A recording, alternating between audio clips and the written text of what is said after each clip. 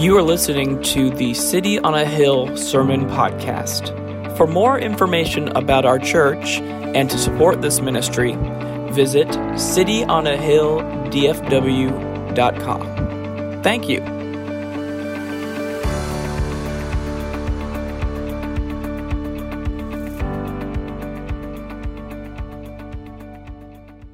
Morning. Has everyone got a seat? You need to move in some in the rows, make room for your neighbor if you see someone come in late. Coming to church late is better than not coming to church at all. So I just want to say that to you. Open your Bibles, if you have them, to Zechariah chapter 14. I'm going to give you a minute because I realize when I say Zechariah, you probably have that feeling of, I don't know where that is. It's one of the minor prophets. It's going to be in the latter part of the Old Testament. And if you don't want to go there, if you just want to wait, we're going to have some of the verses up on the screen for you. I'm a little bit of a skeptic myself. I like to see it in print to make sure no one's trying to pull something over my head. But Zechariah 14, I want to give you a warning up front on this, that this is a passage that might be particularly difficult for you if you are a survivor of sexual abuse. This passage that we're going to read, it's a foretelling of the second coming of Christ. Before he returns, the Bible tells us a lot of bad things are going to happen. And one of the things that's described in this passage, it's imagery that's used to describe the state of God's people and the assault that is put against them by the surrounding nations. One of the things that's mentioned is rape. And whether this is being used literally or metaphorically, it is in the text, and so I want to prep you for that. We are a church that desires to be a safe place for sexual survivors, and I'm usually, as you know, I'm all about letting the text speak for itself. I'm never gonna sugarcoat it for you. I'm never going to apologize for what it says, but there are things sometimes that I think are just in the gesture of kindness worth mentioning up front before we read them. And so I do hope it to be a wise thing and hopefully a gesture of kindness to you survivors here who we love and appreciate you being here and hope that you find this place safe. To prep you before I read it. So with that said, let's go to the text. Zechariah chapter 14, verse 1. It says, "Behold, a day is coming for the Lord when the spoil taken from you will be divided in your midst. For I will gather all the nations against Jerusalem to battle." Now, pause there for a moment. Let's just unpack it a little by little. It says, a day is coming, the prophet says, when the people of God will be divided. They will be separated. They will be divided up. God says, I will gather all of the nations against Jerusalem to battle. Jerusalem is just representative of the people of God here. And this is almost certainly describing the same thing that Revelation chapter 16 describes. Revelation chapter 16, verse 14, they talk about these frog-like creatures that come out of the Nile, and they are demonic spirits, John says, who will go abroad to the kings of the whole world to assemble them for battle on the great day of God the Almighty. And then in verse 16 it says, and they, talking about the demonic spirits, assembled them, talking about the nations, at the place that in Hebrew is called Armageddon. Armageddon, not the cult classic movie from the late 90s. It is a cult classic, don't argue, it's great. This is a real place near Megiddo, somewhere in geographically near Jerusalem. And it says, this will be a day when all the nations will gather against Jerusalem. This is exactly what Zechariah 14:2 is describing. God says, for I will gather all the nations against Jerusalem to battle. This day of Armageddon will be an end times assault on the people of God, unlike anything the church has ever seen before. We've seen persecution. We've seen it a lot. We talked about it last week. It's one of the things that fanned a flame and fueled the explosion of the gospel in the early church. So we've seen persecution, but this will be something rather different, unlike anything that we have ever seen before. If you keep reading the rest of verse 2, it says, and the city shall be taken, and the houses plundered, and the women raped. Half of the city shall go into exile, but the rest of the people shall not be cut off from the city. And then look at verses 3 through 7. Then Yahweh will go out and fight against those nations as when he fights on a day of battle. On that day his feet shall stand on the Mount of Olives that lies before Jerusalem on the east, and the Mount of Olives shall be split in two from east to west by a very wide valley, so that one half of the mount shall move northward and the other southward. And then you shall flee to the valley of my mountains, for the valley of the mountains shall reach to Azal. And you shall flee as you fled from the earthquake in the days of Uzziah, king of Judah. And then the Lord my God will come, and all of the holy ones with him. And then look at verse 6. On that day there shall be no light, cold, or frost. And there shall be a unique day, which is known to the Lord, neither day nor night, but at evening time there shall be light. Zechariah is describing some key details that are going to happen on or around the second advent of Jesus. He says it's going to be a unique day, a day that only the Lord knows about. Only the Lord knows which day this is, which is very similar to what Jesus said, isn't it? Mark 13:32, but concerning that day or that hour, no one knows, he says, not even the angels in heaven, nor the Son, but only the Father. It's a unique day, one that only God knows. And this day will follow massive tribulation for the people of God. The people of God will be attacked by God's enemies, all of whom are under a demonic spell. Many will be taken captive. Many will be persecuted. Many will die. It will be a very hard time to live as a Christian. And right when it seems like all is lost, it says that half the people have been taken away, kind of this idea of exile again, which is a horrible theme throughout the Old Testament that the Jewish readers of this would have instantly connected with. It says, right when all is lost, the Lord will come, and all the holy ones or angels will come with him. Christ will come in the clouds of heaven, and the angels will be with him, and he will judge and destroy Satan and death and ultimately make all things new. That is exciting, is it not? And that is what we are here to discuss this morning, and our final week of our Advent series. For the first 5 weeks, we've emphasized the first Advent, the birth of Jesus. In week 1, we talked about how the world was riddled with darkness. It was in desperate need of light. And God, remember, promised a Redeemer. We read Isaiah 59:20, and a Redeemer will come to Zion, to those in Jacob who turn from their transgression, declares the Lord. For those who repent, there will be a Redeemer that will come for those people. And then we talked in week 2 about how that promised Redeemer came. And his name is Jesus. And he came not only as the Son of God, which is a divine title, but he also came as a Son of Man, not a human title, but actually a second divine title, one that points to Daniel chapter 7 and the second coming. Week 3, we talked about the zeal of Zechariah and the meekness of Mary and the joy of John. All of that was in Luke chapter 1. And then week 4, we kept reading into Luke 2. And we talked about how the Lord was born. And on that same night, some of the most unlikely people in the world were called. They were ambushed by God through a host of angels and called to go and see the Messiah. Shepherds in the field, untrustworthy, thieves, liars, people who had nothing to do with society because society had nothing to do with them. They're the ones God chose to go and see the Savior born on that exact night. And then last week, we talked about how the light of Christ that came into the world began as a small flame, but over the course of the New Testament turns into this burning hot wildfire, and how that wildfire was sparked by the resurrection, it was fanned into flame by the Holy Spirit, and ultimately fueled by persecution. This morning, we're going to turn away from the past and look to the future. We spent the first 5 weeks talking about what has already happened with regard to Jesus and the first Advent. Now this morning, we look to the promise of the second Advent. And what I want to do is really connect with what this future Advent means for us. So often, this is kind of a trap that preachers often fall into. So often, sermons that focus on the second coming of Jesus typically focus on the technical aspects of what we call eschatology, the study of the last things. And so what you end up with is a sermon that's all about the 1,000-year millennial reign and the tribulation and the rapture, and there's some left behind quotes in there, right? And at the end, people walk out of here more confused than they were when they came in. Because we use a bunch of big words and we talk about a lot of really difficult concepts, and then you're going, I don't know where I fall in any of this. I think it was James that used to say, with regard to the millennial reign, he's a pan-millennialist.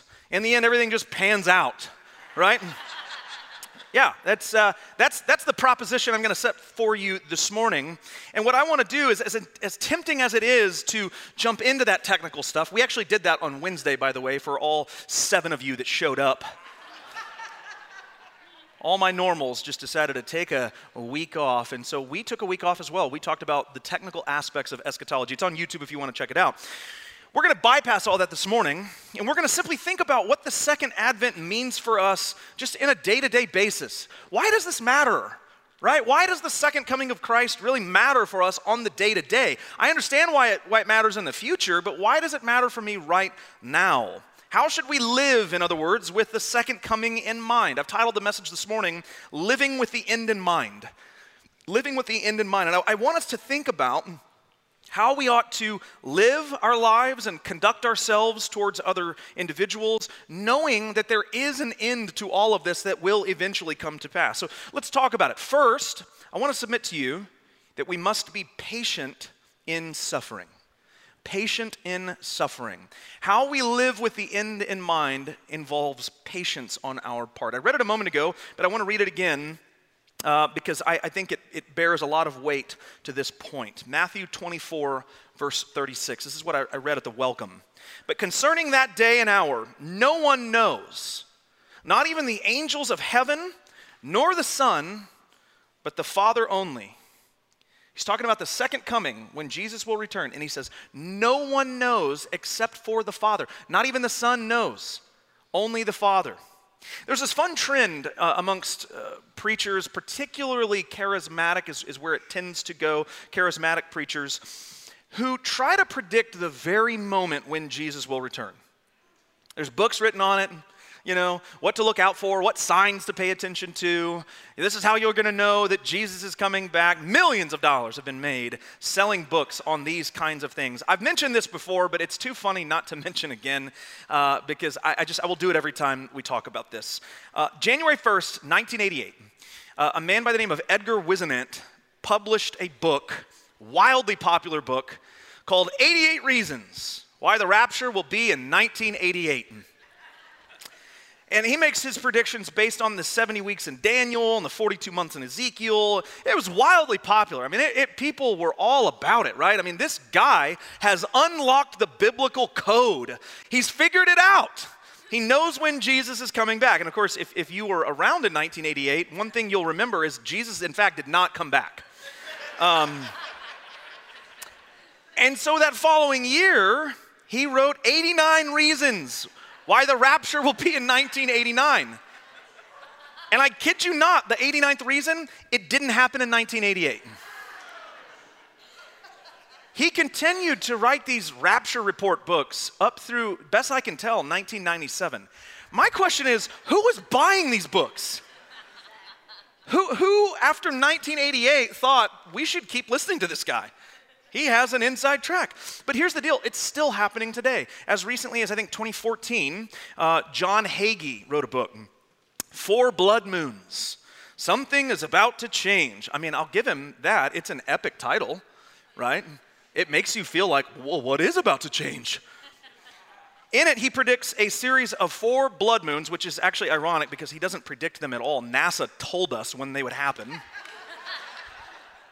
But he says that the last one in September of 2015 is going to actually bring into fulfillment something that the minor prophet Joel predicted. Joel chapter 2, verses 30 and 31. He says, and I will show wonders in the heavens and on the earth, blood and fire and columns of smoke, and the sun shall be turned to darkness and the moon to blood. John Hagee's like, huh?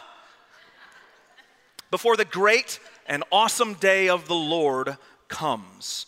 Of course, again, you may or may not be aware of this, but the Lord did not come in 2015. But understand what Jesus said in Matthew chapter 24, verse 36. No one knows when it will happen. Connect with what he says. Not even the Son of God knows when it will happen. He says that. Not the angels, not even the Son, but the Father only. Now, I'm just going to put this out there as a proposition or a wager to you. If Jesus the Son doesn't know, I'm thinking Whisenant and Hagee probably have no idea.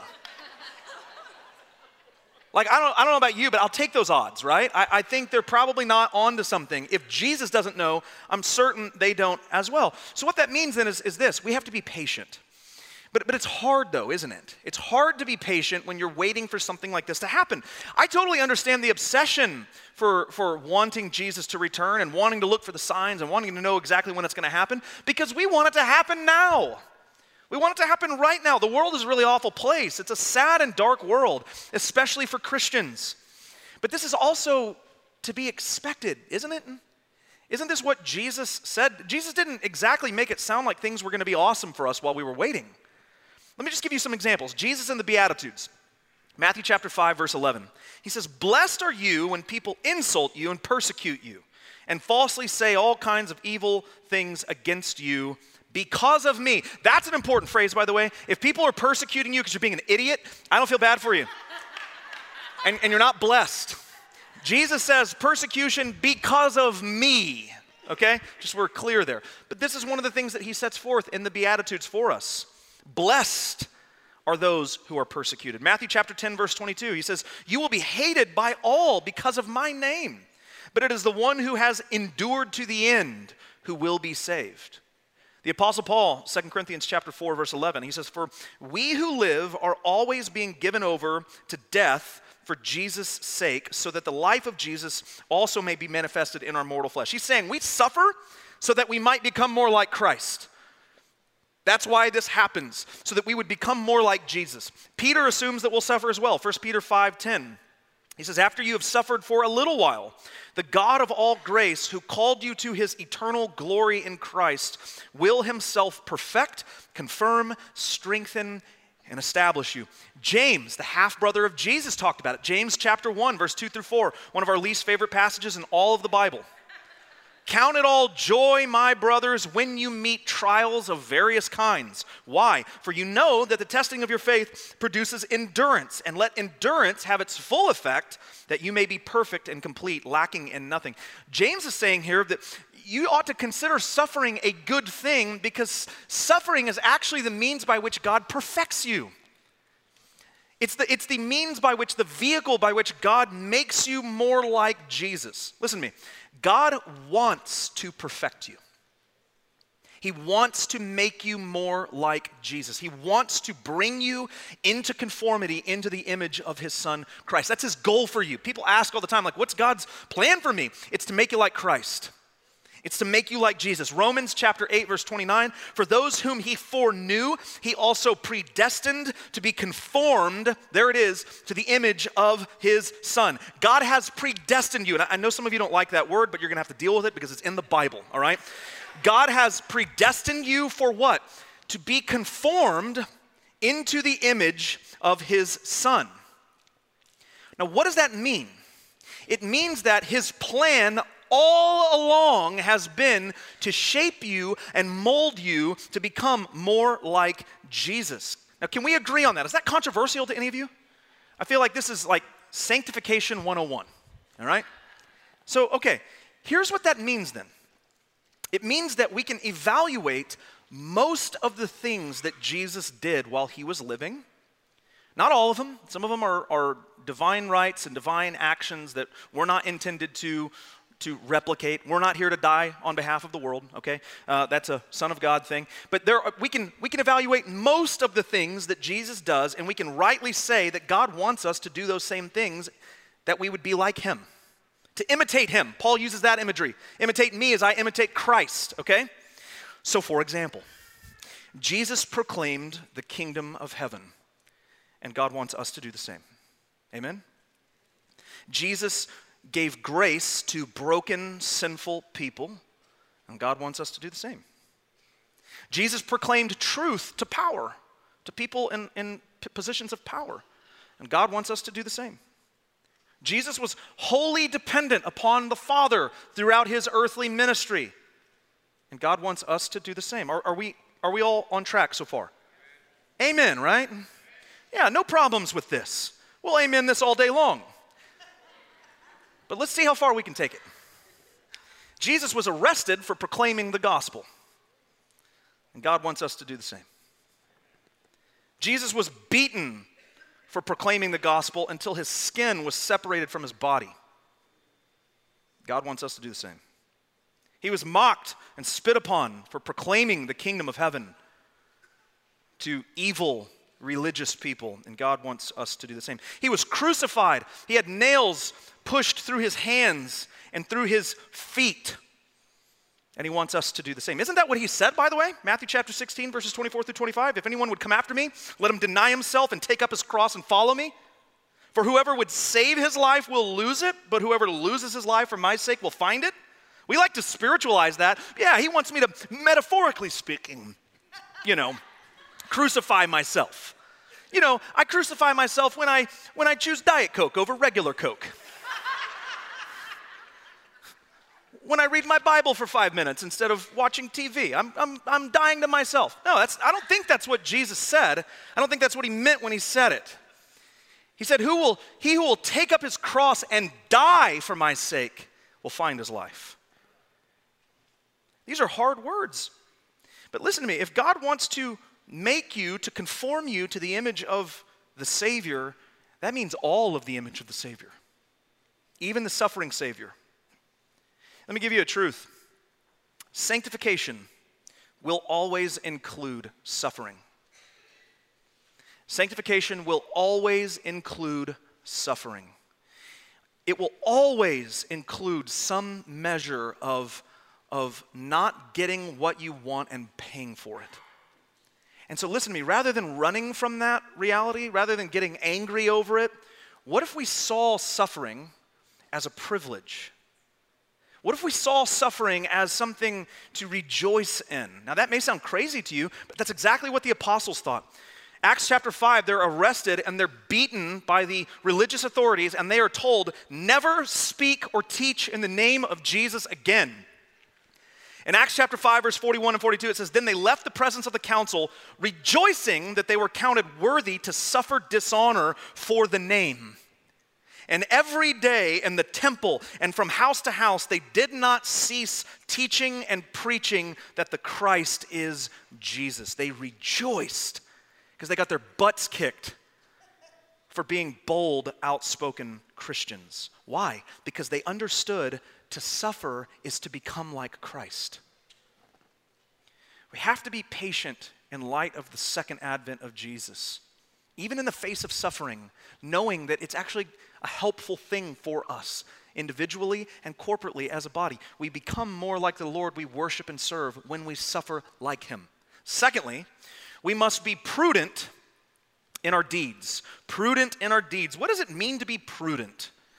It means to act with or to show care and thought for the future. It means to act, in other words, not only with the present in mind, but with the future in mind as well. From the Christian perspective, it means to live your life and to make choices and decisions based on the reality that those choices will one day be judged. Revelation chapter 20. Christ defeats Satan once and for all. He throws him into the lake of fire. Verse 10, it's pretty grim. It says, and the devil who had deceived them was thrown into the lake of fire and sulfur, where the beast and the false prophet were, and they will be tormented day and night forever and ever. By the way, as a younger man, when I would read these like fire and sulfur passages, I always think that hell's gonna smell really bad. Like sulfur smell. Which I think tracks, right? Hell's a terrible place. It would make sense that it would affect all of your senses, not just a few of them. Smells really terrible. And then look what follows, verses 11 and 12. It says, then I saw a great white throne and him who was seated on it. And from his presence, earth and sky fled away, and no place was found for them. And I saw the dead, great and small, standing before the throne, and books were opened, and judgment, it says, follows. Now, just as a side note, we talk often around here about how at the foot of the cross, the ground is level, right? It doesn't matter if you are someone important or just a regular old person. At the foot of the cross, no one stands above the other because we are all on level ground when it comes to grace. We're also on level ground, I want you to get this, at judgment. He says, both great and small stand before the throne as the books are open. That means that there will be kings, there will be presidents, there will be rulers, there will be people in power, and they will be shoulder to shoulder with the homeless, the nameless, the poor, and the regular old average Joe. No privilege, no power, no special anything. Everyone stands shoulder to shoulder as they await judgment. Verse 12 continues. It says, then another book was opened, which is the book of life, and the dead were judged by what was written in the books. And pay attention here because this phrase is very important, according to what they had done. Now I want to preface this by saying very clearly here, okay? So hear these words. We believe that you are saved by grace through faith, that it is a gift of God and nothing else, okay? That means that you cannot earn your way into heaven. You cannot do more good things than you did bad things in hopes that God might go, yeah, he was mostly good. That's not how it works. It is by grace through faith. Only the blood of Jesus gets you in, and it is his work, not your work. Amen. If that's the case, then here's what we have to figure out. What does verses 11 and 12 of Revelation 20 mean? Because either it means that you can lose your salvation based on what you do, which is contradictory to the whole rest of the New Testament, basically, or it means that the kind of judgment that you are going to experience as you stand before the throne and the books are open is not a judgment that is salvific. In other words, it's not a judgment that leads to hell or heaven. It's not an eternally determining judgment. My reading, I want to just say this up front, and again, I'm going to bypass some of the technical stuff, just kind of take my word at it. If you want to ask questions later, great. My reading is that verse 12 here does refer to believers, and that actually verses 13 through 15 is the judgment of non-believers, of non-Christians, unsaved people. Look at verses 13 through 15. It says, and the sea gave up the dead who were in it. Death and Hades gave up the dead who were in them, and they were judged, each one of them, according to what they had done. And then death and Hades were thrown into the lake of fire. This is the second death, the lake of fire, and if anyone's name was not found in the book of life, he was thrown into the lake of fire. So verse 12, you have the dead, great and small, they're standing before the throne, and the dead were judged. And then verse 13, you get more dead people, lots of dead people here, and they are coming out of the sea, it says. Again, I want you to just take my word for this. The sea in the book of Revelation is always bad. It is never a good thing. Do a word study on the sea in Revelation. It's not a good place. So you have the first group of the dead brought before the throne. They're judged. Then you have a second group of the dead who come out of the sea and out of death and Hades. They're also judged. Two judgments. Verse 12 is dealing with this first group of believers. So I believe this judgment here in verse 12 is a judgment for Christians. This doesn't mean it's a judgment that leads to you losing your salvation or that you go to hell. What it does mean, though, understand this because this is real important, is that you will give an account for what you do in this life. We love to think that by grace through faith means I can just kind of do whatever and the consequences don't matter. They don't matter for your salvation because, again, your salvation is purchased by Jesus' blood, not by anything you do or don't do. But it doesn't mean that you just skip through life and never have to answer for anything that you do. You will be accountable, in other words. You will give an account for what you do. Now, this may sound shocking to some of you. Don't take my word for it. Look at the rest of the New Testament. Jesus in Matthew chapter 16, verses 27, talking about the second coming, the second advent. He says, for the Son of Man is going to come with his angels in the glory of his Father, and then he will repay each person according to what he has done. You're going to be repaid according to your deeds. Romans chapter 14, verses 12, Paul says, so then each of us will give an account of himself to God. Paul's speaking to Christians here. This is the church in Rome. And he's saying each of us collectively, we will have to answer for what we've done in this life. He goes on in 1 Corinthians chapter 3, verses 12 through 15. He says, now if anyone builds on the foundation with gold, silver, precious stones, wood, hay, straw, each one's work will become manifest. For the day will disclose it, talking about the second coming, the day of the Lord will disclose it, because it will be revealed by fire, and the fire will test what sort of work each one has done. If that work that anyone has built on the foundation survives, he'll receive a reward. Awesome. You don't know what the reward is? We don't know. Doesn't say. It's just going to be some kind of great reward. I'm here for it. I don't even need to know.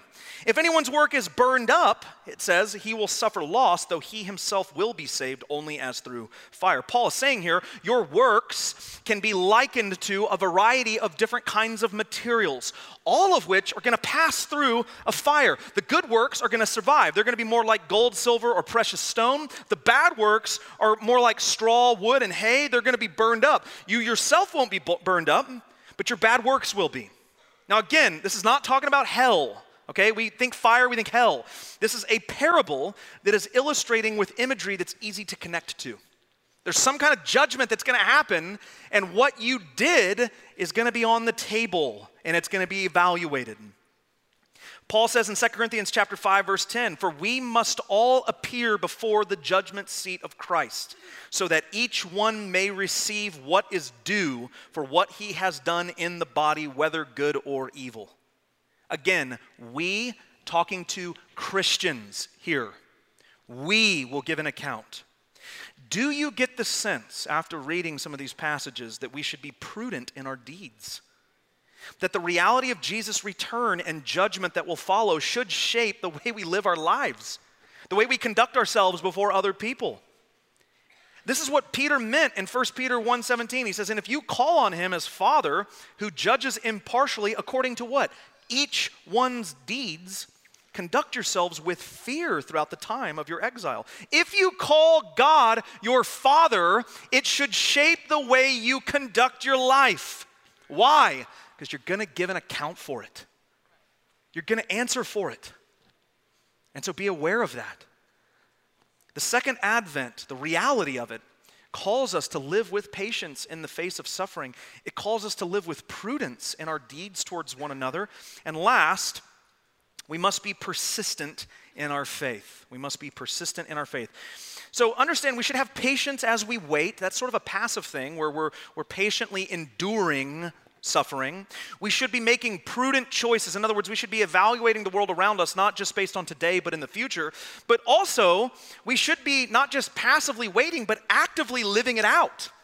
Revelation chapter 22, verse 10, John is speaking to this angelic messenger at this point. And in verse 10, it says, "Then he told me, do not seal up the words of the prophecy of this scroll, because the time is near. Let the one who does wrong continue to do wrong. Let the vile person continue to be vile. Let the one who does right continue to do right. Let the holy person continue to be holy." In other words, whatever you're doing in eager anticipation of the return of Jesus, keep doing it. Be persistent in your faith. In other words, live it out on a day-to-day basis. Practically speaking, it means carrying out the commandments of Jesus. Whatever Jesus told us to do, be persistent in doing those things. So proclaim the resurrection. Jesus told us to go and make disciples of all nations, to take those disciples and baptize them in the name of the Father and of the Son and of the Holy Spirit, to teach them how to obey the commandments of Christ, to love God with your heart, mind, soul, strength, with all of your being, with every part of you, to love your neighbor as yourself. To borrow the words from Revelation, it means to keep the commandments of God and hold to the testimony of Jesus. To be persistent in those things. To be continually thinking on and doing them. Listen to me, it's so easy. It's so easy to let the world get you down. It's easy to turn on the news and be filled with all kinds of angst. If you really want an anxiety attack, go to Twitter. It will fill you with the deepest sense of hopelessness you can imagine. The world is an awful place. There is so much division between people and hatred for one another and sickness spiritually in the hearts and minds of so many people here. But listen to me. Jesus will come back. There will be a second advent. And because of that reality, we can live with the end in mind. Living with the end in mind then means being patient as we await his return, even in the face of persecution. It may mean that things only get worse for us. That's what it seems like pretty clearly from the text. Things are only going to get worse for us. That you're going to be ridiculed more. That you're going to be silenced more. That you're going to be cast aside more. We have to accept that and live with patience in the midst of it. Living with the end in mind means living with prudence in our deeds towards other people, even those who wrong us. Really, especially those who wrong us. To be like Jesus actually means not only to suffer, but it means to pray for those who are creating the suffering for you. What did Jesus say on the cross? Forgive them, Father, they don't know what they're doing. He didn't hurl insults, he didn't hurl take-backs or gotchas, right? Like it was a prayer recognizing they're spiritually dead, they're lost. So we have to be prudent in our deeds because we're going to give an answer for them. Living with the end in mind means being persistent in proclaiming the resurrection to everyone that we know in order that other people might be added to the church as well. And I'm not just talking about City on a Hill.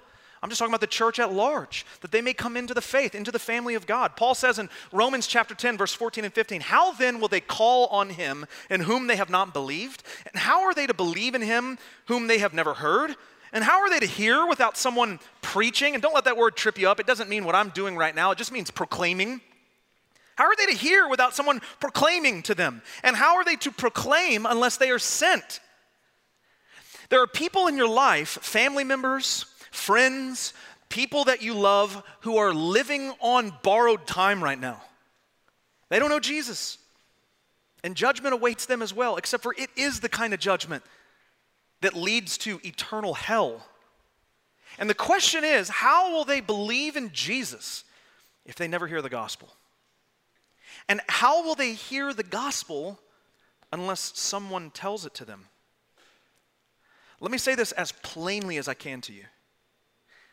Stop wasting time and share it with them already. Go and share the hope that is in you. Talk to them about Jesus. Invite them to church. Love them when they are at their worst. Demonstrate to them the grace of God that you have received through Christ as well. Living with the end in mind is a game of patience, prudence, and persistence. And if we do this, then even in the midst of suffering, even in the midst of things falling downward in a bad way, the church expands. The wildfire continues to grow that we talked about last week. This Advent series has come to an end. I hope it's been a blessing to you. It has been a joy for me. I will tell you that Christmas time and the New Year's is, every year, it is so hectic. It is flooded with so many things that really, at the end of the day, don't matter at all. And it's been, I know for me personally, really great to be reminded each week of why we do all of this. Why do we celebrate? What's the true meaning behind all of this?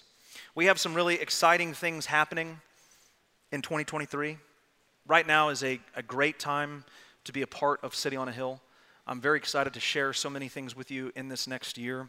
I'm thankful for every one of you who are here, especially guests. I hope that you find this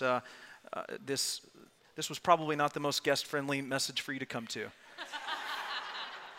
And I'm going to be completely upfront with you. I'm not sorry at all.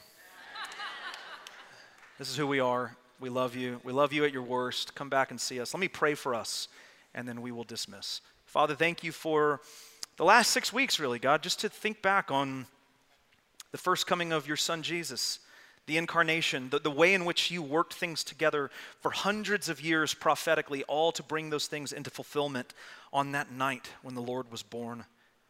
And God, knowing your track record, knowing how you bring to fulfillment your promises, we look with eager anticipation for the promises you have not yet brought to fulfillment, the second advent of the Lord. We wait, God. And our prayer this morning is that your Spirit would give us patience as we wait, even in the face of difficulty, of trial, of suffering, that you would give us prudence in our decision-making, that we would be mindful of the reality that every word we speak, every action we take, every choice we make will give an account for. And ultimately, God, would you just increase our persistence to live out your commandments, to proclaim the resurrection, to love God and love neighbor, and to serve those around us in the name of your Son. How we love you, and we eagerly await to see you face to face. But until then, God, we will continue to worship you and proclaim your kingdom to all that we encounter. We pray these things in Jesus' powerful name. Amen. Amen. God bless you. God bless you all. We will see you next week. Regular services, 9 and 10:30. See you then.